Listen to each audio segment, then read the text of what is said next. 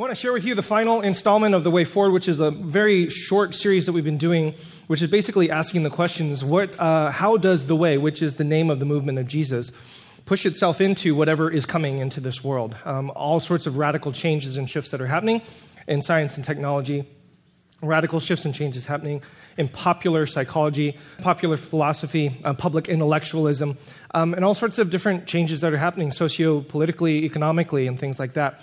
And so this last installment that I would like to share with you, as I was preparing for today, I started to go back to some core questions. If I were to try to answer them, if I were to try to address them, what kind of religious figure really was Jesus? What were the stories that were told about him, and what models or modes did the gospel writers portray Jesus in? How, if we're going to think about how this way needs to move forward into the future, you got to ask the question, what was that way? So we've talked a little bit about some foundation pieces. I shared a little bit about an infinite imagination, how the faith of Jesus, the way of Jesus, was constantly retooling, reimagining, rethinking itself in new times and new places. And they did so as a result of political tragedy. They did so as a result of cultural transformation. They had to rethink, what did this thing mean, and how does it work its way out? And so we did some of that foundational work. And today I'd like to do is share a little bit of what really was that way. Can I boil it down to some things that I can take away, that I can think about applying to when I walk out this door and when I go to work tomorrow? What really was that way? How did Jesus really live? And what I'd like to share with you are just 3 things that I think are grounding points, not foundation points, but here's what it now means to be in this world. So that's what I'm going to attempt to do today. There are like 17 other things that I thought about in my brain, so I was trying to just sum it up into a nice little encapsulated message for you today.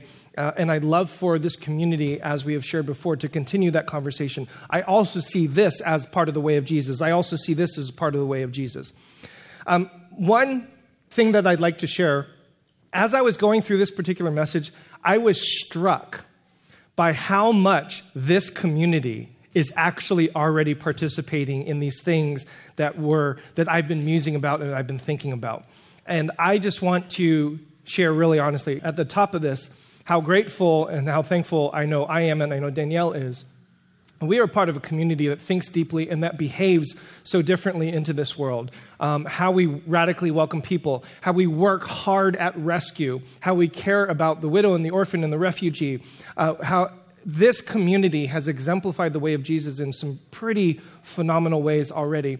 So some of what I'm going to share with you, I kind of think you guys already know. So in some ways, this might just be a reminder, but as the adage goes, we often more need to be reminded than we need to be told.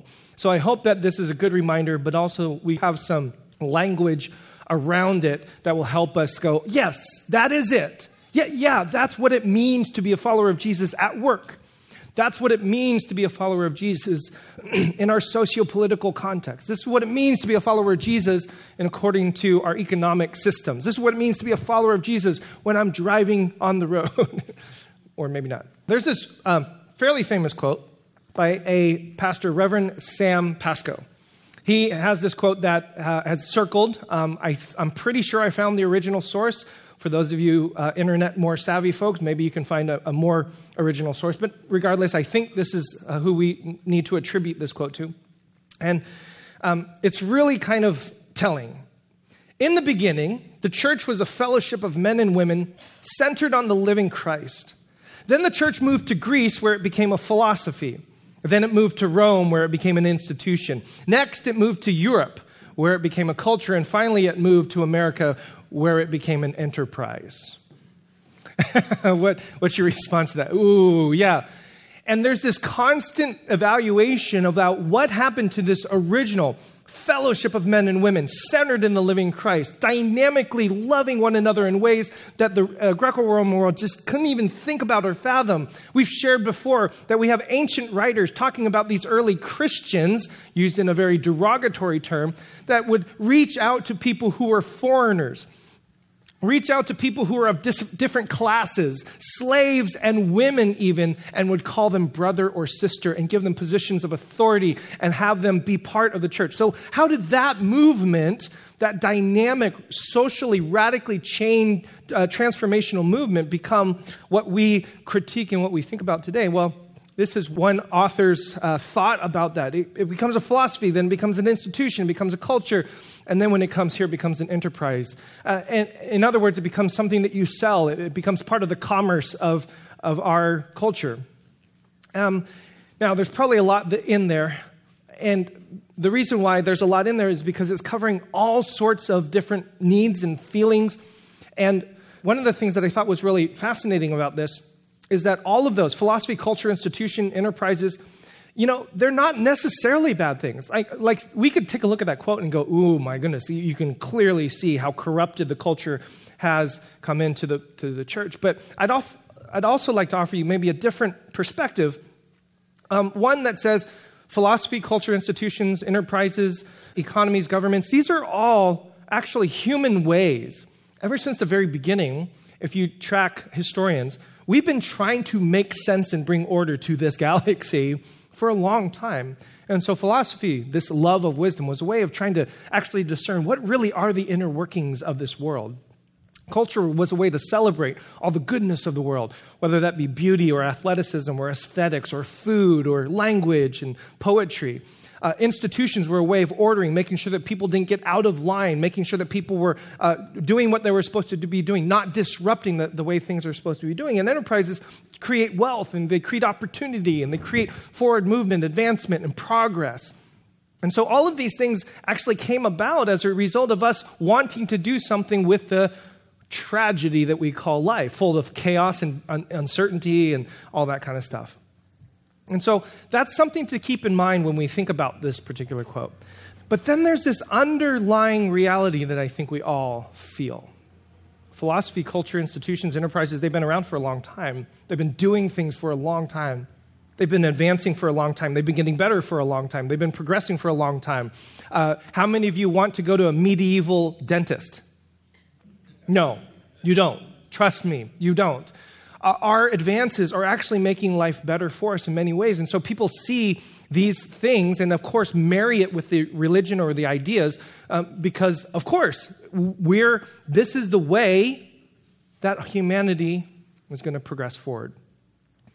But I would bet you that most of us in this room, if not everybody, still feels, however, that underlying all of it still exists. No matter how far advanced, how much advanced technology, how much we know and understand, underneath it all, most of us feel an ache. Almost every one of us are probably deeply insecure. What really is my place in this world? What really is my purpose, my yearning, my longing? We're discontented. Some of these things actually still don't make sense to me. And when you get up in the morning, you try to find a job, you try to find a mate, you try to find some sort of enjoyment in life, we are all actually still trying to address all of these things. Even though there's this thing that is making life better for us, there's also this thing that still hangs on, and we're like, yeah, but I don't really know if I have found my place in this world. I don't really know if I fit. I don't really know if I belong. And some of that has to do with ideas and religion and all that kind of stuff. And ultimately, I think all of us are really yearning for some sort of hope. Hope is still that word that drives us. There is still chaos. There is still disruption. There is still all the isms that exist in this world. And as much as we think that progress is happening, you just take a look at and talk to anybody who happens to be a minority, happens to be in a lower class, happens to be a refugee, and you start to realize, yeah, things are only getting better for some. And so this is something we have to face head on and realize. So when it comes to this particular quote, and the church has become an enterprise or an institution or a culture, all of these things I don't think are necessarily bad. But if I were to be audacious, I would suggest adding a line to this.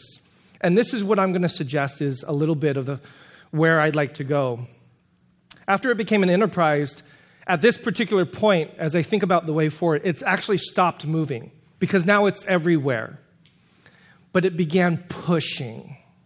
Christianity doesn't continue to expand to different places and different times. It actually starts where we are and starts pushing hard on philosophy, institutions, cultures, enterprises, I would say science and technology and sociology and economics and politics. I would throw all of that in there. That this movement that we are a part of stops moving and starts pushing all of those things towards a new way of being and a new way of living in this world. And this is going to be my proposal about the way of Jesus. You're going to hear people. I've read some. I enjoy reading modern historians, and they talk about this great progress that has been made, and we should just keep leaning into that progress. But there's something dissatisfying with that, because we still see, as much as progress, and I put that in quotes, is happening, there is still so much injustice that is happening. There are still systemic problems in our institutions. There are still huge inequities that are happening around. And there are huge discontents that still exist. And so I am feeling more and more persuaded as I consider this world and I consider the way of Jesus, that the way of Jesus needs to actually be advanced even further. Some people think that religion is on the retreat because of science and technology and philosophy, etc. And I'm actually going to argue the opposite. In fact, Rabbi Jonathan Saxon is in his book, Not in God's Name, which is about religious violence. He makes the argument that violence in the name of religion has happened not because of religion, but because of not enough. Because it hasn't pushed hard enough into the most core central elements of what those religions, what those ideas, what those spiritualities, what those faiths have actually taught. And I'm going to come alongside him, or actually stand on his shoulders and all of the work he has done with the philosophy and say, yeah, that's exactly right. And we need to not give up and think, well, because of some ways in which Christianity has exemplified itself, because of some ways in which the faith has turned and reshaped in our current modern era, we just now need to abandon it. No, I'm actually going to suggest the opposite. We actually need to push harder. Because the way of Jesus can radically transform philosophy. It can radically transform the institutions that exist. The institutions are there because we're trying to make sense of it. But the institutions themselves are not good. There is something that needs to be added in that institution to cause it to be good. We can't just suggest that we create a system and then all of a sudden we have order. No, there's something bigger and deeper and more profound that needs to be added to all of those different ways. And here's the great paradox and mind-blowing what in the world. We have a faith that doesn't just posit a philosophy, an ideology, an abstract concept and says that's the way. No, we have a faith that says, look at him. Look at that person. Watch how he lives. Watch how he behaves. And he has the audacity to say, I am the way. I am the truth. I am the life. You want to know how systems, philosophical systems can create life? Look at me. You want to know how all these institutions can create truth? Look at me. You want to know how all these philosophies can show you the way? Look at me. I mean, that's the claim. That's the claim. And I'm actually going to suggest that he's right. Well, I am at a church after all. So hopefully no surprise there. But what I am hoping to share with all of you who are in this room and listening to this message, what I am hoping to share is what is your role and how do you play a part in moving this way forward? And so what I'm going to suggest to you are three things. The way forward is this. Share that with you and then commission all of us to go to work tomorrow, to go to the daycare tomorrow, to go to our classrooms tomorrow, to go to wherever it is that we are going tomorrow and begin to live this out or continue to live this out. As I mentioned, so many of us in this community are already doing this. The first way forward I'm going to suggest is Christopian. The first way forward that I'm going to suggest is Christopian. What the world is Christopian? What's a word I made up? So for those of you who know, who read novels and who read literature, there are two different kinds of general literature. There's the dystopian, which is the bad place, and the utopian, which is the good place. Fascinatingly enough, utopian is actually spelled wrong.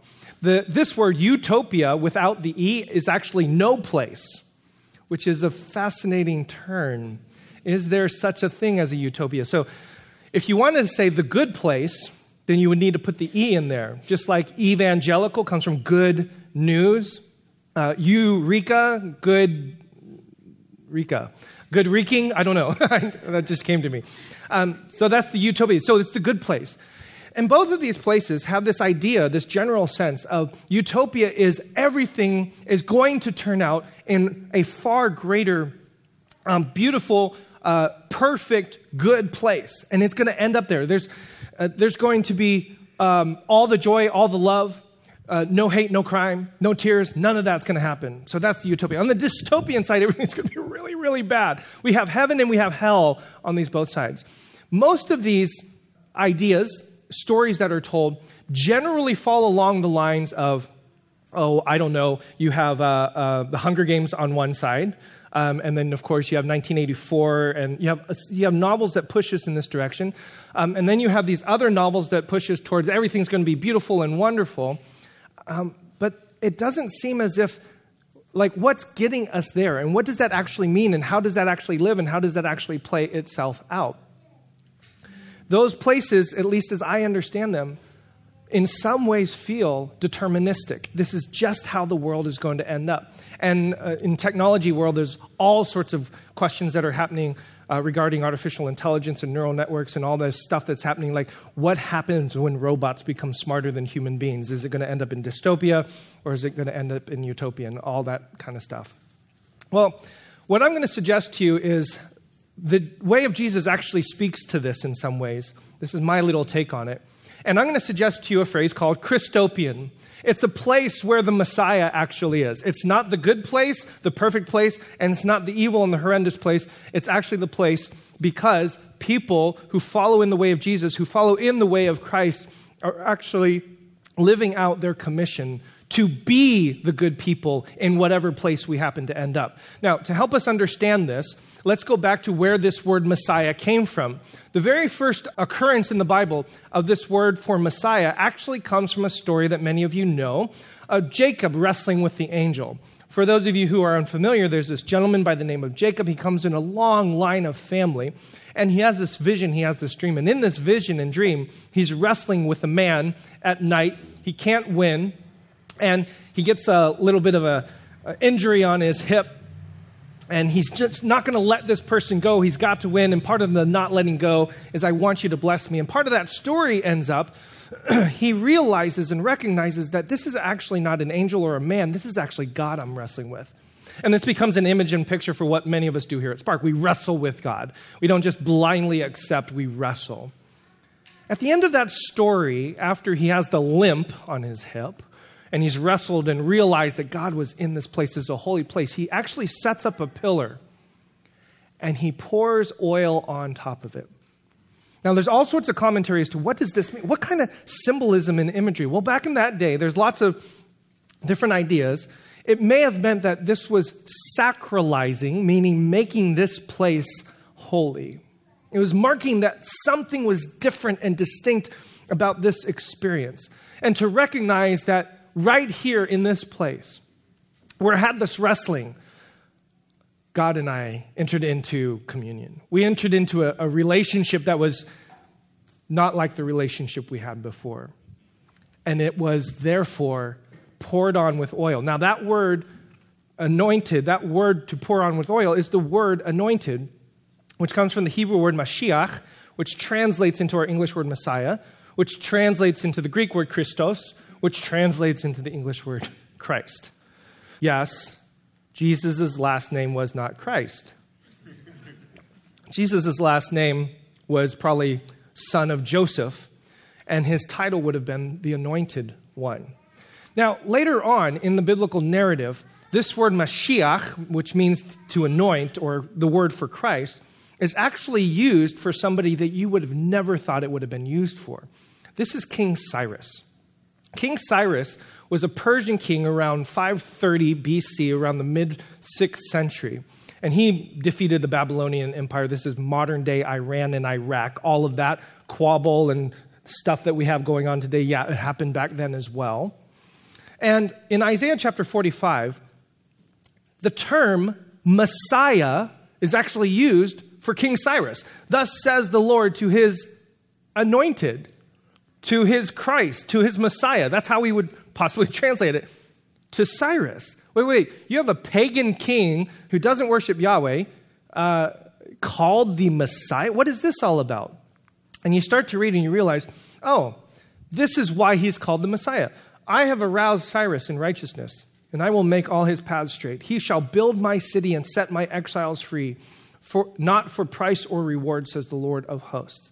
See, what had happened prior to Cyrus taking the throne, the Babylonian king Nebuchadnezzar had come in and taken a bunch of people away, exiled them as part of our story. For those of you who have been around, you know about this story. Destroyed Jerusalem, destroyed the city, sent the people away, and now they were off into a foreign land, into a place they knew not of. They didn't know the food. They didn't know the language. They didn't know the culture. They didn't know the topography. They didn't know the religion. They were off in a far off distant land. And it was King Cyrus who said, I am going to be benevolent to these people, these foreigners in my land, and I will help them go back and rebuild. And we actually have Cyrus's cylinder who says exactly this. This was founded several years ago. And it reads on this particular cylinder from Cyrus, I collected together all their people and returned them to their settlements and the goods of the land. I returned them unharmed to their cells and the sanctuaries that make them happy. And as for the citizens of Babylon, whom Nabonidus had made subservient in a manner totally unsuited to them against the will of the gods, I released them from their weariness and loosened their burden. He's kind of bragging right now that I've been a good king. I returned to these sanctuaries on the other side of the Tigris, sanctuaries found in ancient times, the images that had been in them there, and I made their dwellings permanent. I also gathered all their people and returned to them their habitation. King Cyrus, out of his benevolence, out of his kindness, a very, very different kind of king, allowed the people to go home. Allowed the people to go home and rebuild. And so it is because of this particular movement that Isaiah, the prophet, calls Cyrus the Christ, the Messiah, the anointed one. Somehow, in some particular way, this king was anointed with God's strength, God's spirit, God's presence, wisdom, whatever it was, in order to allow these people to go back home and to rebuild. The word Christ in this particular usage is not a title to mean divine or to mean God or to mean some sort of religious figure, but somebody who was appointed for a time to do the very things that God wanted to have done for these people in this space, in this time, for this particular purpose. And later on, several hundred years later, another gentleman comes along, and he too is also called a Christ, an anointed one, somebody who believed that he was given of the Spirit, God's strength, God's presence, God's wisdom, to do that return home yet again. And the followers of this person are called little anointed ones, little Christs, little Christians, the ones who also carry on that same commission to go into the world, wherever that world may be, whatever that world may be, to be the very presence, the Spirit of God, to bring that redemption, to bring people home. So this is my suggestion to you, that the way forward is Christopian. This is what I mean by this. Nobody knows. Nobody has any clue what kind of world we're going to end up in. And you know what? There may be I was listening to a podcast the other day, and they were talking about how never before in our world's history have we ever been able to eliminate poverty. Never before have we been able to create so much flourishing. Never before in world history have we been able to bring the greatest level of prosperity to the greatest number of people. And at the same time, never before in the history of our planet have we come so close to destroying it. These two things happening at the same time. So we don't know honestly, this is a little bit of a crapshoot. I'm not quite sure what's going to happen. But to me, it feels like this is why we all are so needed. Because no matter what happens, there is going to need to be people who are filled with that Spirit, with that wisdom, with that guidance, with that understanding, to see past and through whatever that world may be, to help bring people home to their Creator, to the one who has fashioned them and created them and knit them together to the ultimate purpose of why they were even on this planet. That's what I mean by Christopian. Whatever place you might find yourself, I guarantee you the people of God are going to be so needed to call out the dystopian, to keep the utopian in check, and to bring us all home together, no matter what place we might happen to find ourselves. Your life might be headed for hell. Your life might be headed for heaven. Wherever you might happen to be headed, there needs to be this moment, this recognition, this identity that you are also anointed for this time and for this place to bring people home. Don't ever give up on that. So the way forward is, first of all, Christopian. Whatever place we happen to be in, people who are anointed by God's Spirit, by God's strength are going to be needed. The second way forward is going to be prophetic. Christopian, prophetic. Deuteronomy 18, verse 18 through 19. The Lord your God will raise up for you a prophet like me from among you, from your fellow Israelites. You must listen to him. I will raise up for them a prophet like you from among their brothers. I will put my words in his mouth, and he will tell them everything I command him. If anyone does not listen to my words that the prophet speaks in my name, I myself will call him to account. This is a prophetic passage in the last book in the 5 books of Moses from the beginning of the Bible, saying that there's going to be a prophet that's going to come forward. And these passages in Deuteronomy are actually referenced in the Gospels, in John chapter 1 and in Matthew chapter 17. Jesus is actually asked outright, "Are you the prophet?" referencing Deuteronomy 18. And at the transfiguration, which is a big fancy word to say something happened to the very essence and the presence of Jesus on a mountain. This is my son whom I love, listen to him, which is a reference back to Deuteronomy 18. In other words, Jesus, his movement is a prophetic movement. Being the embodiment of this, a prophet who will have the words of God, who will do as God commands, and who will speak in God's name. To do what? Well, Abraham Joshua Heschel sums this up in beautiful, brilliant ways. Instead of showing us a way through the elegant mansions of the mind, the prophets take us to the slums. A lot of people think the prophecy of the prophets is about foretelling the future. I can see things that you can't see. Gather on my crystal ball. Oh, clearly you're going to marry a handsome man, blah, blah, blah. Prophecy in the biblical narrative is being able to look out into the world and to see things that are right in front of you that nobody else sees. And to declare to you and to the world, this is what's happening. This is what you are doing. It might look good to you, but do you know what your goodness is actually causing? And it is the prophetic voice that says, stop. This is not good. To us, a single act of injustice, cheating in business, exploitation of the poor, is a slight. But to the prophets, it's a disaster. To us, injustice is injurious to the welfare of the people, but to the prophets, it's a death blow to existence. I love that phrase, a death blow to existence. To us, an episode. To them, a catastrophe, a threat to the world. Prophecy is the voice that God has lent to the silent agony, a voice to the plundered poor, to the profane riches of the world. It is a form of living, a crossing point of God and man. God is raging in the prophet's words. I love these passages because the way forward has to be prophetic. There has to be some raging in some words. There's so many examples. This is just one of my favorite ones that some of you may or may not know. In John chapter 8, Jesus exemplifies his nature of being a prophet in this world. An adulterous woman is caught in the act. Of course, the woman is brought to Jesus. The man is nowhere to be found. The religious leaders are throwing this woman at Jesus' feet. You preach this love and kindness and grace stuff. Here's an adulterous woman. The Bible says that we should stone such a woman. What do you say? Now, in this particular moment, these religious people are trying to trap Jesus, and it's in this brilliant scene that Jesus takes on the nature of a prophet, and he says nothing. And what does he do? Some of you know the story.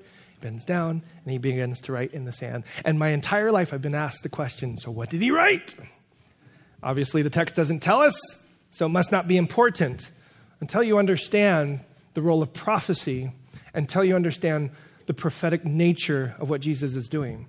Because it's not so much what he wrote in the sand or what he wrote in the dust. It's that he wrote in the dust.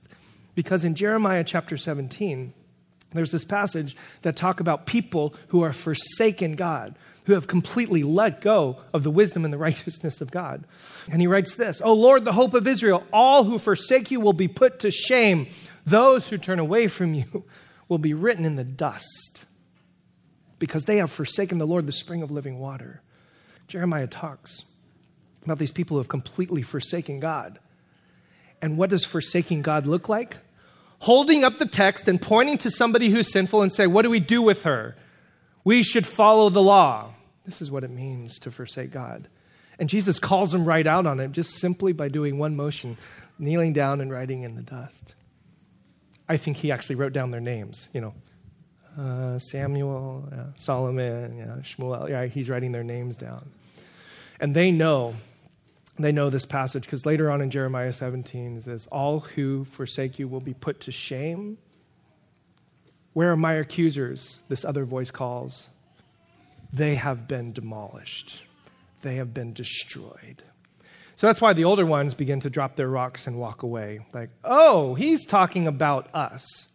And I love this story because it so exemplifies this natural part of us that says, but we have the text, we have the rules, we have the laws, we have the books of Moses. Don't you think we should be following this? And Jesus comes along with a beautiful posture of a prophet and says, those who forsake you will be written in the dust. You clearly have missed it. And he declares out to them, to the religious leaders, that is not the way.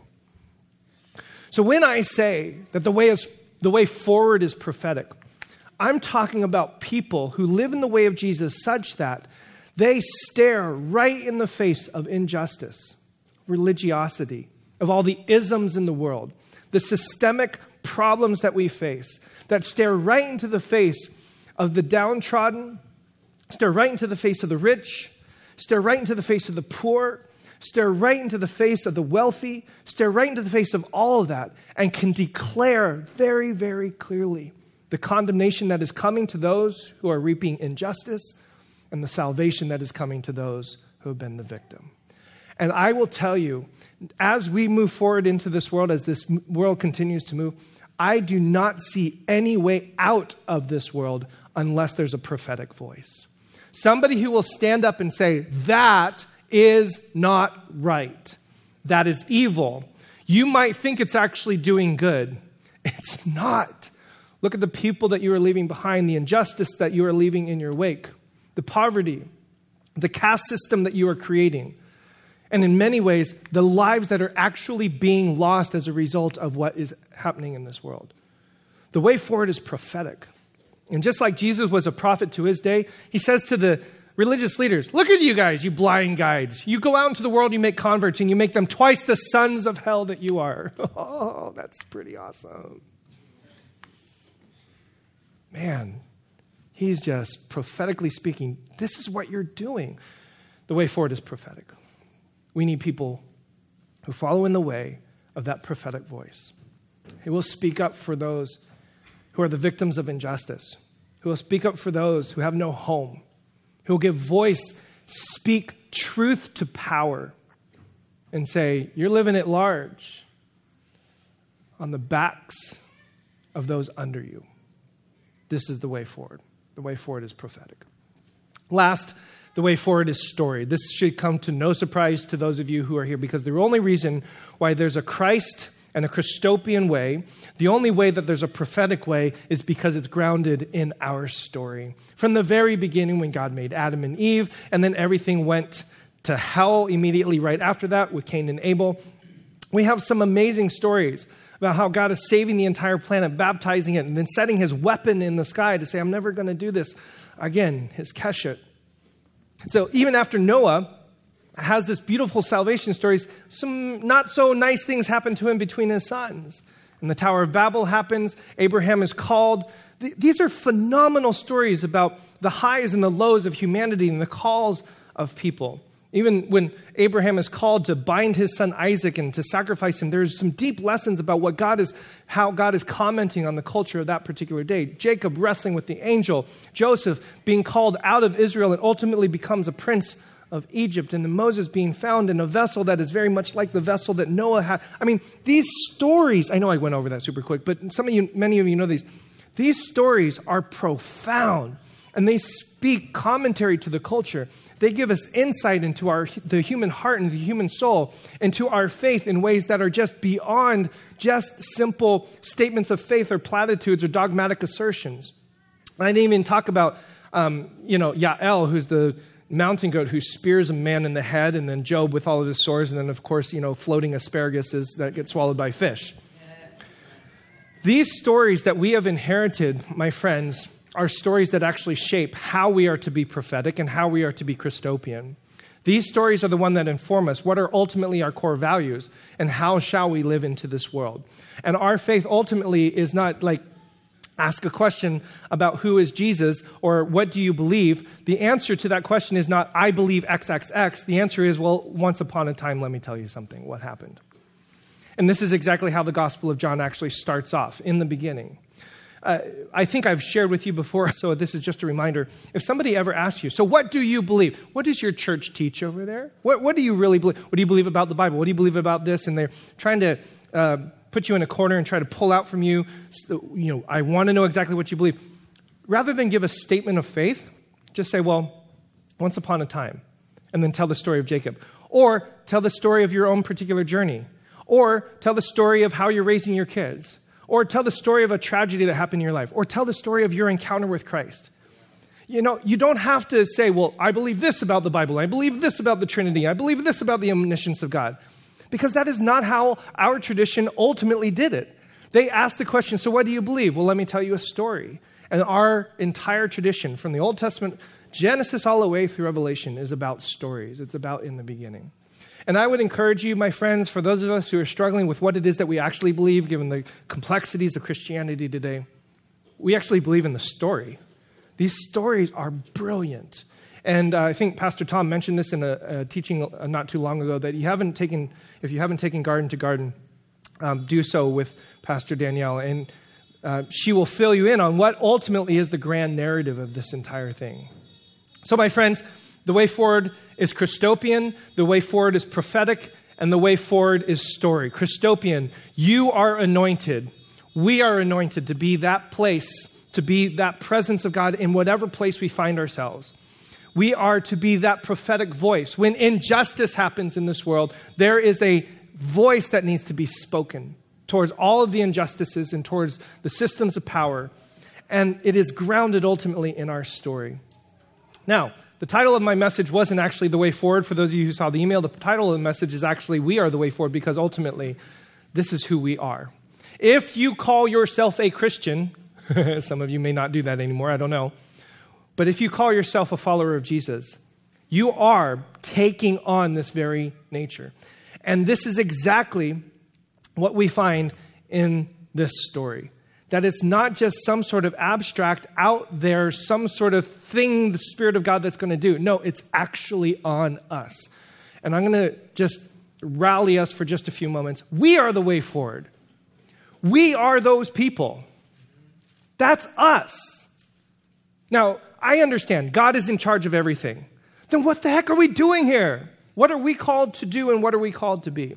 There's this beautiful moment when Moses is arguing with God. The Lord said to Moses doesn't want to go. For those of you who know the Moses story, Moses, go free my people. Moses is like, I don't want to go. It's too scary. Man, please send somebody else. I don't talk good. You really don't. You don't want me. Look at this. Is Pharaoh going to believe me?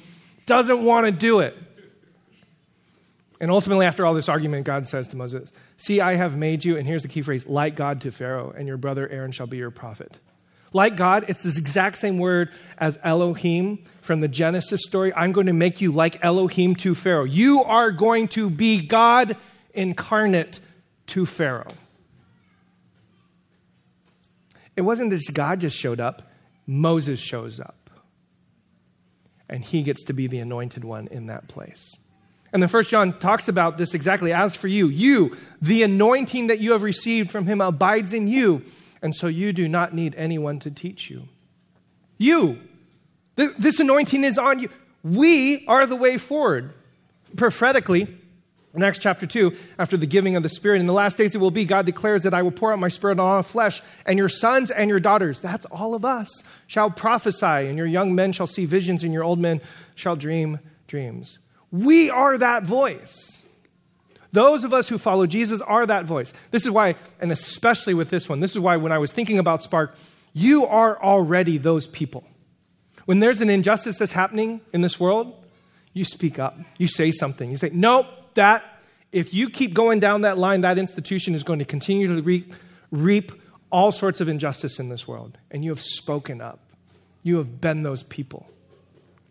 And then in Deuteronomy chapter 6, when your children ask you in time to come, what is the meaning of the decrees and the statutes and the ordinances that the Lord your God has commanded you? Why do we believe all these things? Why do I have to follow all these rules? Why are there 10 commandments? Why can't there only be one? Whenever they ask you these questions, I love this. The passage doesn't say, because God said so, deal with it. Shut up, sit down, make sure that you obey. No, the text doesn't say that. The text says, tell them. We were slaves in Egypt. We were Pharaoh's slaves. And let me tell you what God did to us. The reason why we obey is because we have lived a story of redemption and freedom and hope and rescue and salvation. That's why we do this. We're grounded in our story. And in Mark chapter 5, after this demoniac has been healed by Jesus, he's like, hey, can I come and follow you? I want to be a part of your tribe. I want to be a part of who you are. And Jesus says, no, I don't want you to be. Don't follow me. Go home and tell your friends and tell them how much the Lord has done for you. Go tell them your story and what mercy he has shown you. So my friends, this is us. The way forward is us. We are the way forward. If we identify ourselves as followers of Jesus, then we, as Christians, by that very title, are anointed ones. We are the ones who bear that image and that likeness, that calling, that presence, to go be that very essence wherever we happen to be, at work, at home, in your family, at school. We are the prophets. And I will tell you, in the midst of the last several months and years of this wild and crazy sociopolitical season that we are in, what has been so encouraging and so beautiful is to hear all the prophets rise up and speak against systems of power and injustices and isms that are continually wreaking havoc on our society, and to declare hope and justice and equality. It's been beautiful. It's been hard. It's been painful. But it's been beautiful to see. And it just convinces me once again that we need those prophets more and more. And those prophets are in this room. That's what I love about this church. And we are storytellers. Don't ever give up telling the stories. Some of you, Pastor Tom talked about the relationship that we have with the Bible, which can be a complicated one. Go ahead, just tell the stories. And ask a lot of questions, but tell the stories. And tell the stories of what God has done in your life. Tell the stories about what God has done. Don't ever stop telling stories. When somebody asks you, what do you believe? Answer with, well, once upon a time. Let me tell you what happened. We were slaves. And we know what redemption is like. We know what rescue is like. We know what hope is like. We know what it is like for somebody beyond this world to call us home. This is why we follow, because I want to be that presence in this world to call others home. So, my friends, some thoughts for the way forward. I don't know where this world is going, but I do know this. If followers of Jesus can grasp hold of being the very presence of God's anointing, the prophetic voice to systems of power and to injustice, and can continue to tell the story about humanity from the very beginning, this will be a wonderful and beautiful existence. One that will bring, as we've talked about before, heaven and earth once again together. Amen? God, thank you for this beautiful community. Thank you so much for your word and your story. Thank you for being present here amidst all of us and in all of our friends here. Be with us as we go on this particular week and help us to learn more and more what it means to be Christopian, to be prophetic, and to be storytellers. And pray in your name. Everybody said, amen.